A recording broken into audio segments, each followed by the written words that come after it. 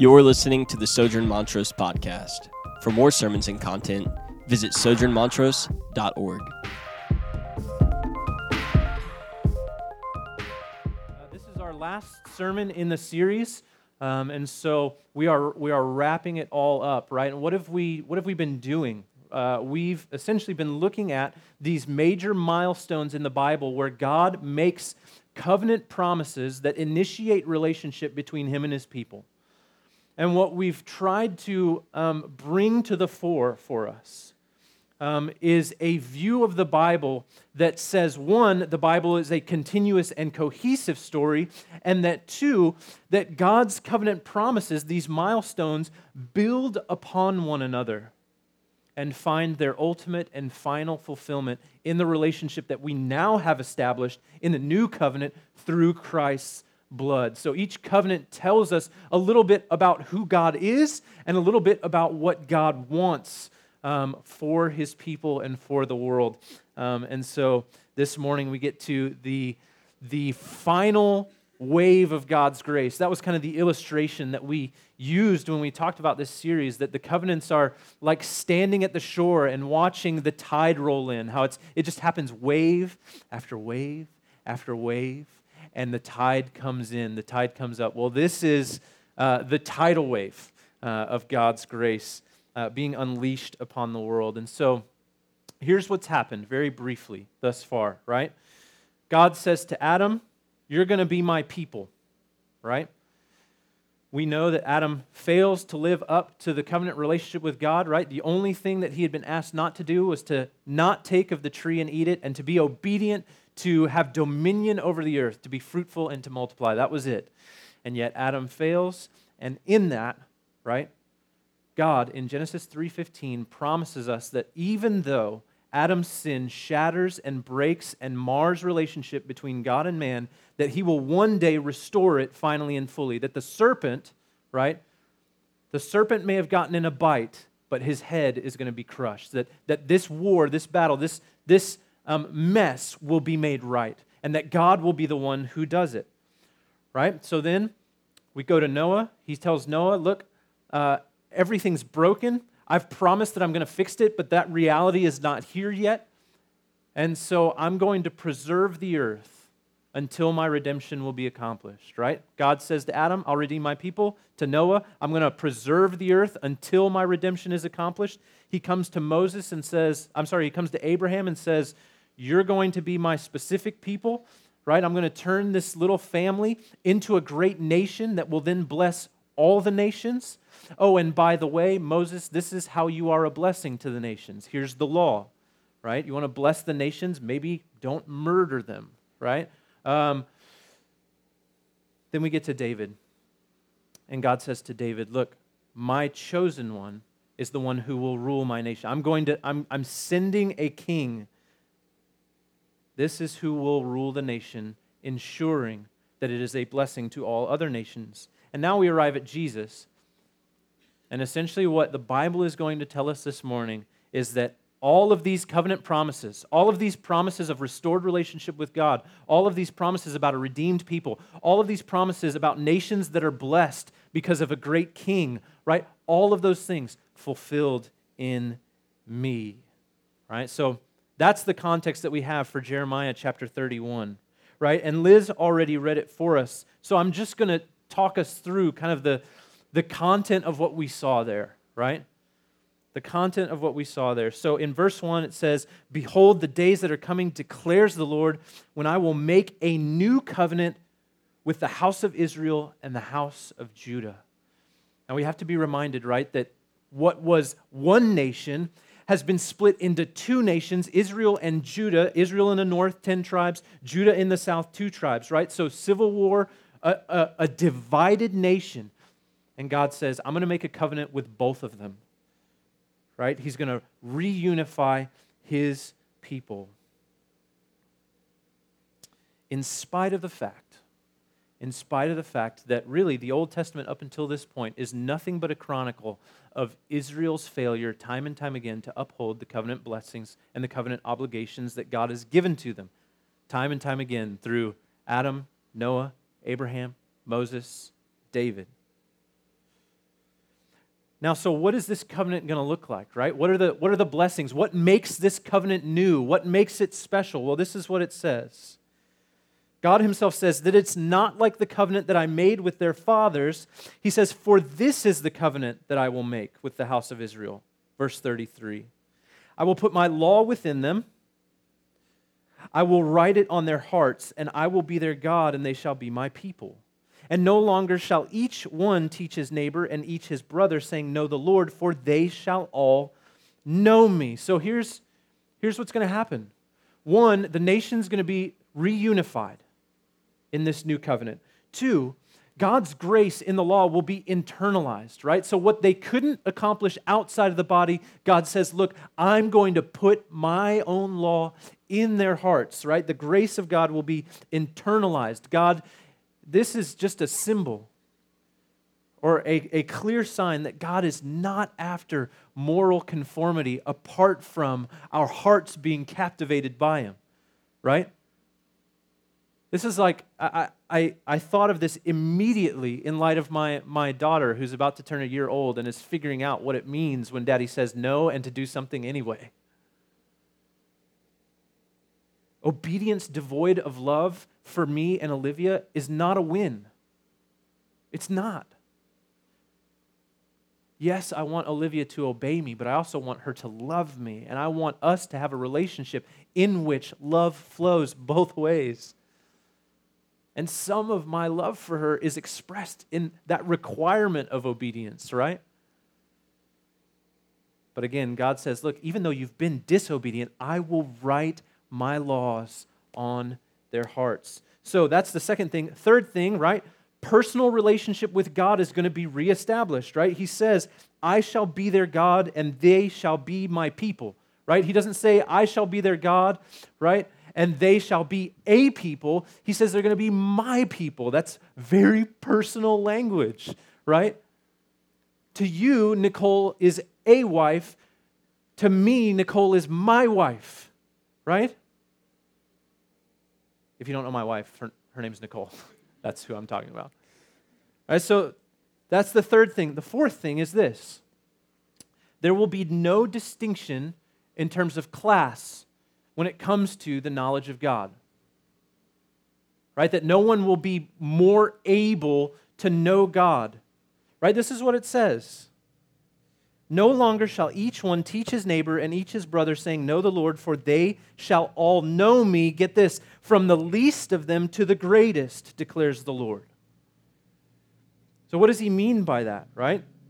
He's talking about a technical kind of teaching from least to greatest, right? The people in Jeremiah are living still in the sacrificial system, and they're still living with priests who mediate the relationship between God and man, right? So there's God and there's man, and there's the priest in the middle who offers sacrifices on their behalf, who teaches and who guards, right? That's their role within this people, to mediate the relationship between God and man. And what God is saying is that, look, you're not going to need a priest to know how to relate to me. You're just all going to know me. It's going to be utterly clear who I am, from the least to the greatest. And then, finally, this is it. There will be complete forgiveness, right? The last part of verse 34. For I will forgive their iniquity, and I will remember their sin no more.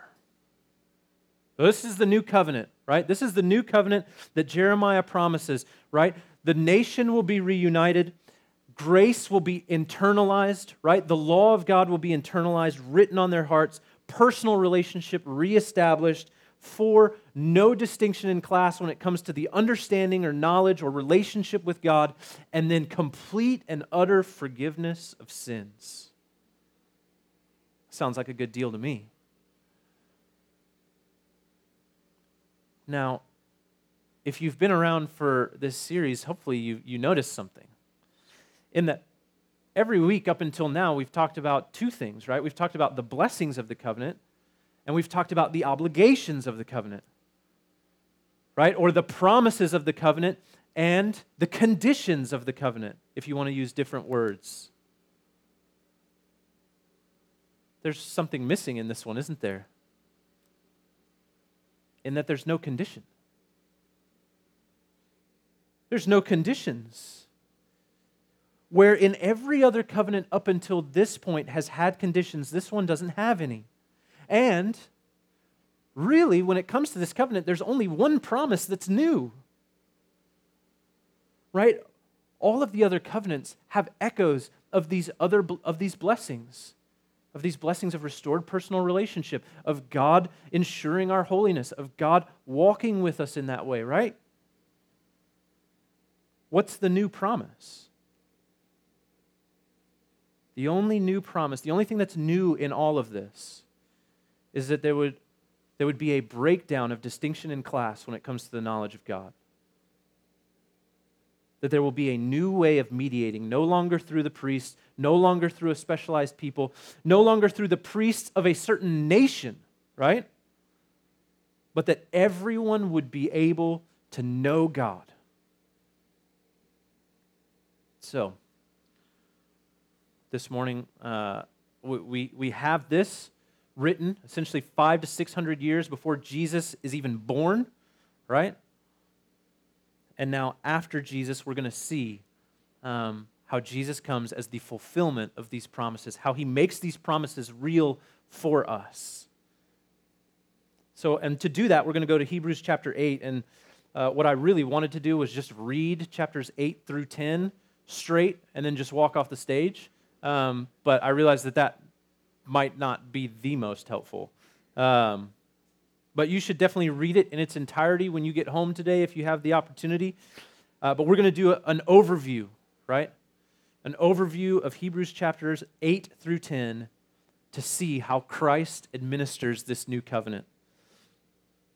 So chapter 8, right, tells us that Jesus is the high priest of a better covenant. And I'm going to jump around, so bear with me. I will try to walk you from each verse through each jump. So starting in chapter 8, verse 1, it says this: "Now the point in what we are saying is this: we have such a high priest, one who is seated at the right hand of the throne of the majesty in heaven, a minister in the holy places, in the true tent that the Lord has set up, not man." So this is where the author of the book of Hebrews is saying, look, right, where the covenant blessings were once mediated through a priest, and it happened with regularity now, right? It happens once for all through Jesus, and Jesus doesn't dwell in the earthly tent that we made for God's presence. He actually dwells in God's presence at the right hand of the Father in heaven. Skip down, verse 6, it says this: "But as it is, Christ has obtained a ministry that is much more excellent than the old, as the covenant he mediates is better, since it is enacted on better promises." So again, right, the author of the book of Hebrews is setting up this distinction between the old covenant and the new one. And he says the promises of the new covenant are better. And what are those promises? Well, in verses 8 through 12 of the book of Hebrews, the author of the book of Hebrews quotes directly from where? Jeremiah 31. Literally the exact words that we just read are quoted by the author of the book of Hebrews. That Jesus is the high priest of this new covenant.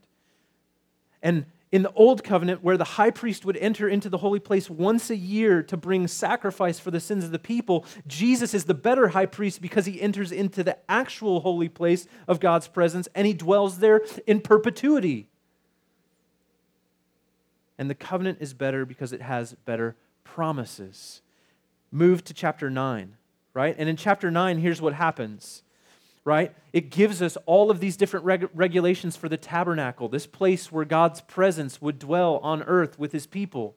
It tells us about, it essentially just rehashes, like, hey, remember all of this stuff that you had to do in order to make atonement for your sins? Do you remember all that? Well, in verse 10, he tells us what the purpose of that was. In verse 10, he says that these were just regulations for the body imposed until the time of Reformation, that it was a placeholder in history, that it was a shadow until the time would come. Until the time would come when the better high priest, the better covenant was revealed.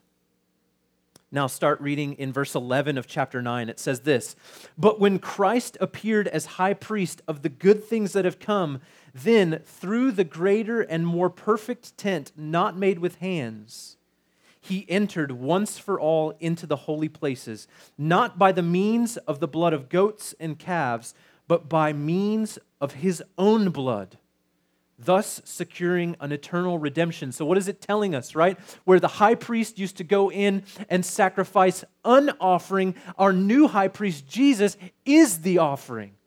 That he's made restitution for sin once for all for our redemption by his blood.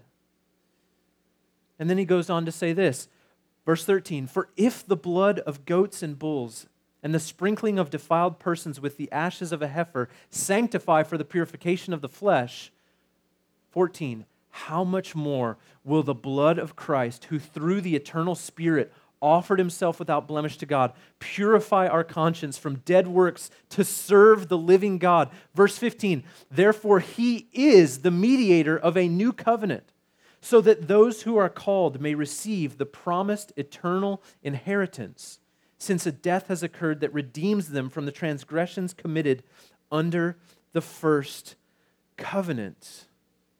So our new high priest doesn't just offer a sacrifice, he is the sacrifice, and now he dwells in God's presence perpetually. And get this,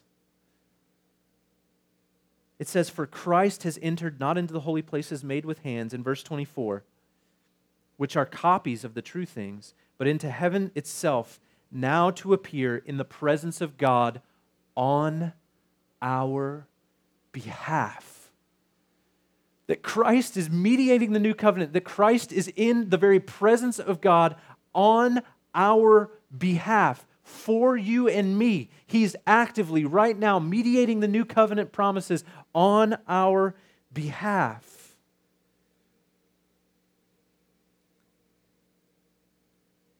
And then what does it say in verse 28?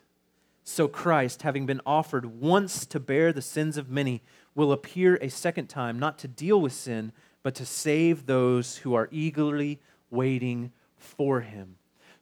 So what did Jeremiah tell us, right?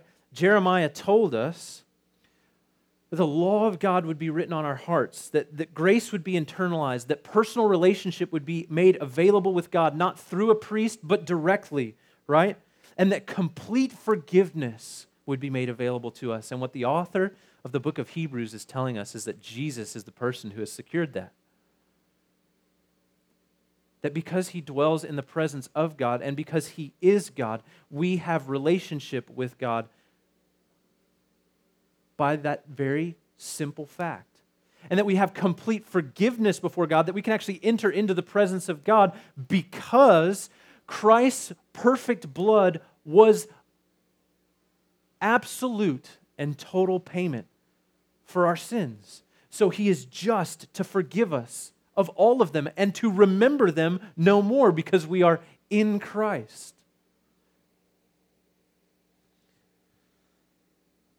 Skip to chapter 10 of Hebrews. And we're just going to start in verse 12, and it's just a couple of verses here. This is what it says.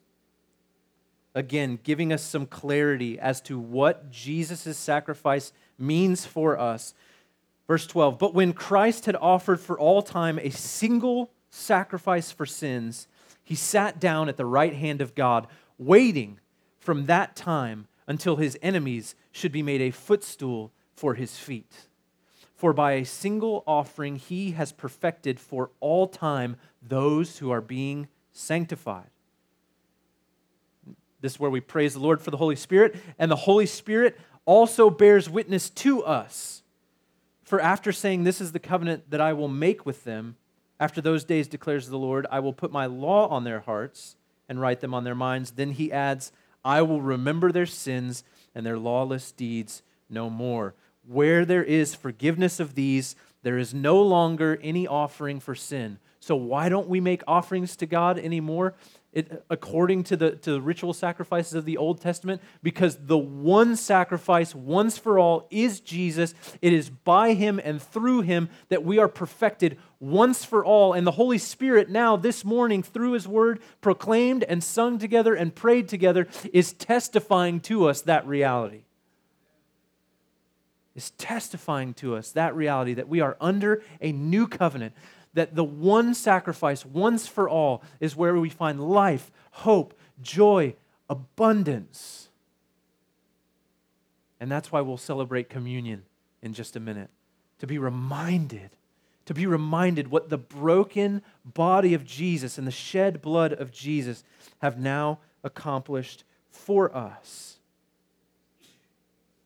The Holy Spirit bears witness to us that Jesus' sacrifice is the new covenant by which we are perfected through Jesus, that his grace is internalized, that relationship with God is possible, that complete forgiveness is extended, and that the knowledge of him is now available to all, apart from a priest, apart from a mediator, because Jesus, God himself, is the mediator.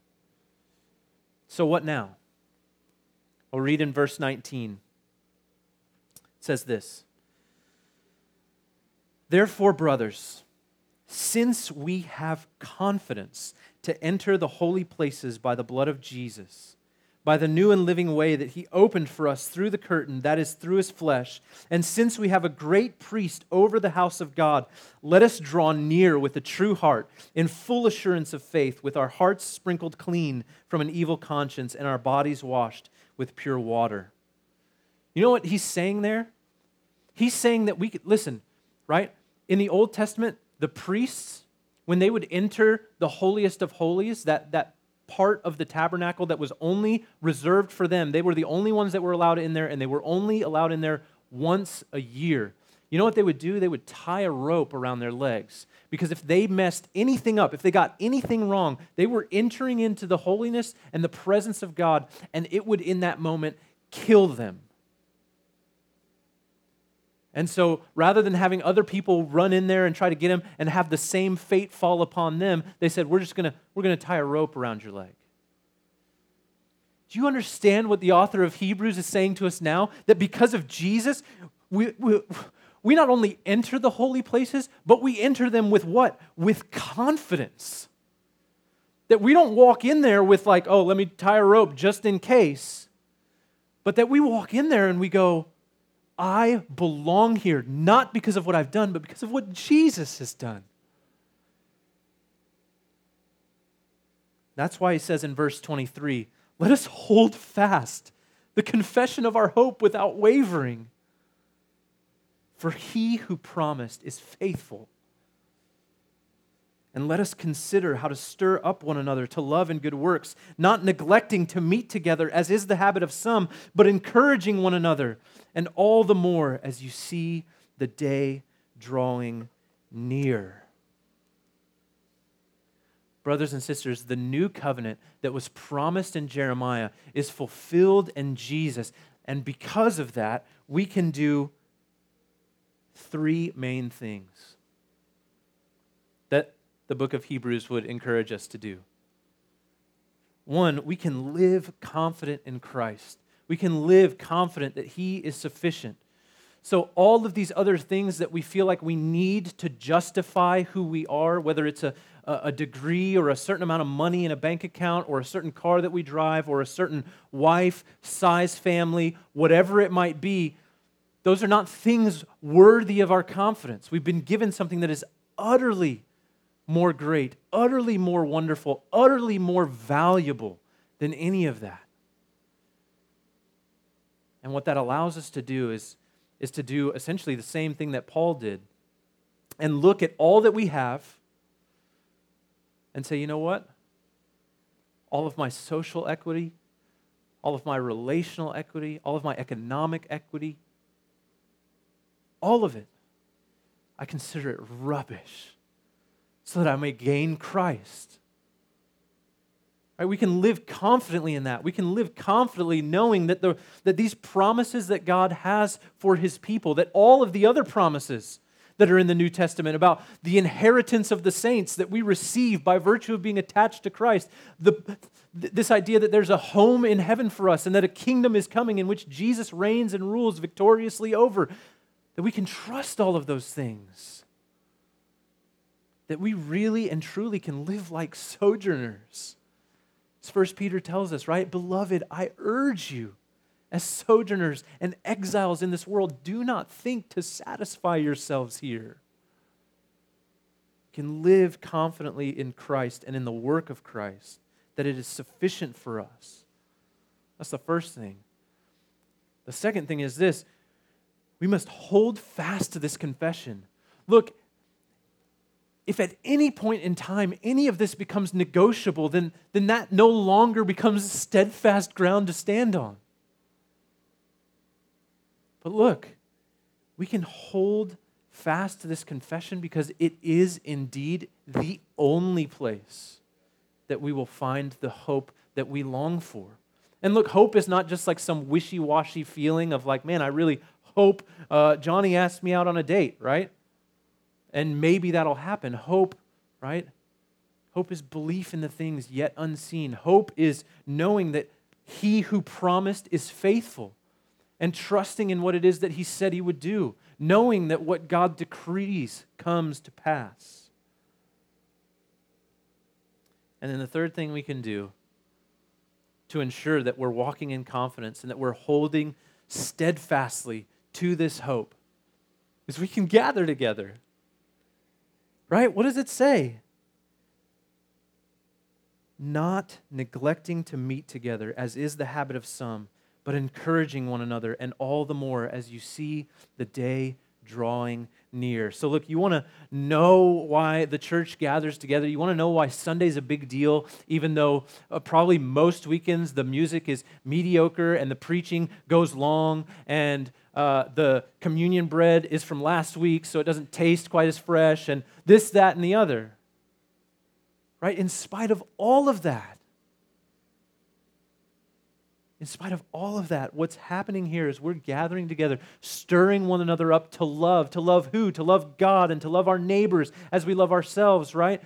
To engage the whole self in devotion to God together. That we get to do, like, this isn't some Lone Ranger spiritual journey that you're going to find God on the top of Mount Everest. You're going to find God here among the people of God. Stirring one another up to love and to what? And to good deeds. And to walking in the way that God has called us to walk. In walking in proper response for the glorious good news of the gospel. That what was once like up in the air in terms of can I enter into God's presence and make it out alive is no longer up in the air. We arrive in God's presence because Jesus has made the sacrifice once and for all.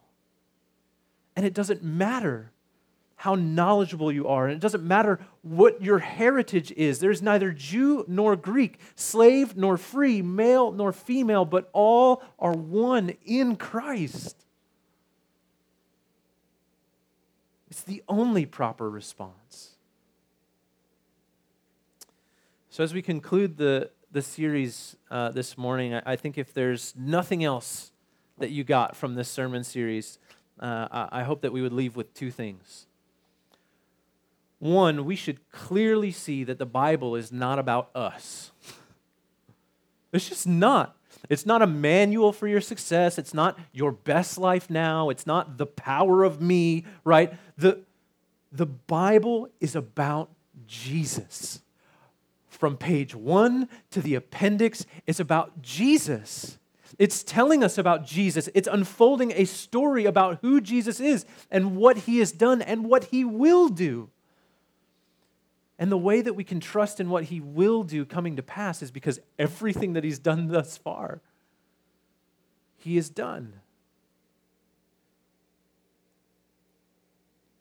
The Bible is all about Jesus. Jesus is the greater Adam.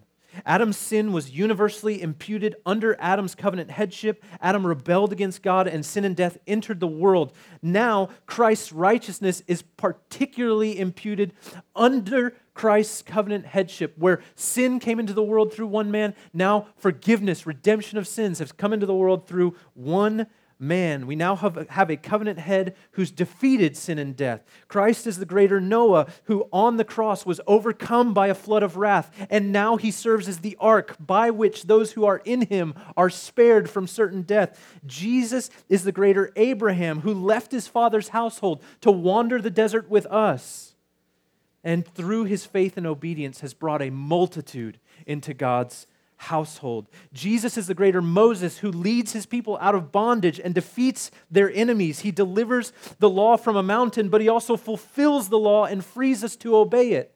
Jesus is the greater David, an unlikely hero who defeated a giant on behalf of God's people and now serves as a shepherd, priest, and king to them.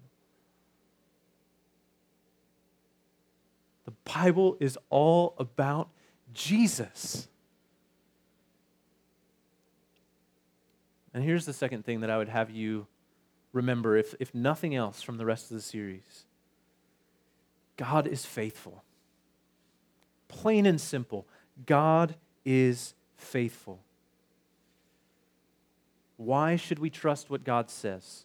Right? There are wonderfully encouraging things in the Bible. There are wonderfully difficult things in the Bible. Why should we trust God in both of them? Because He's faithful. If He says it's for our good, it's for our good, even if it's painful. Even if it's not necessarily what we would want to walk through or to or confess or make known or sacrifice or put aside or remove. We can trust that it's good because God is faithful. Because in Genesis chapter 3:15, God promised that one would come and would defeat the serpent once for all. And Jesus is that man. Jesus is that man born of woman. Fully man and yet gloriously and fully God, the exact imprint of His nature. Sent for us. The war is over. The war between the enmity between God and people, the enmity between the servants of the serpent and God, it's over. The Bible tells us that now, because of Jesus, we are led in a continual victory procession. That no matter where we're walking, that no matter what life looks like for you right now, that you're being led in a victorious march over Satan, over sin, and over death because of what Jesus has done. And this grace of God in the gospel is available without distinction. It's available to all right here, right now, offered in Jesus, poured out by His Spirit. And so, my hope and my prayer this morning is that we would just find rest in that place and that we would celebrate accordingly. That right now, that all the little busy things that are happening in your soul, all those little distractions, maybe your phone's going off, maybe whatever, right? That all of that can just take a seat for a moment and recognize the sheer confidence, the sheer glory, the sheer wonder that we've been invited to partake in through the work of Jesus. And that no matter how many text messages you respond to, and no matter how many work things you get done, and no matter how this, that, and the other, no matter what you've got planned for the rest of the day, the reality that we're sitting in right now is that through Jesus' broken body and blood, we are redeemed into this new covenant, this new kingdom in which Jesus reigns and rules, and He does so not against us, but on our behalf. And that's good news this morning. Let's pray.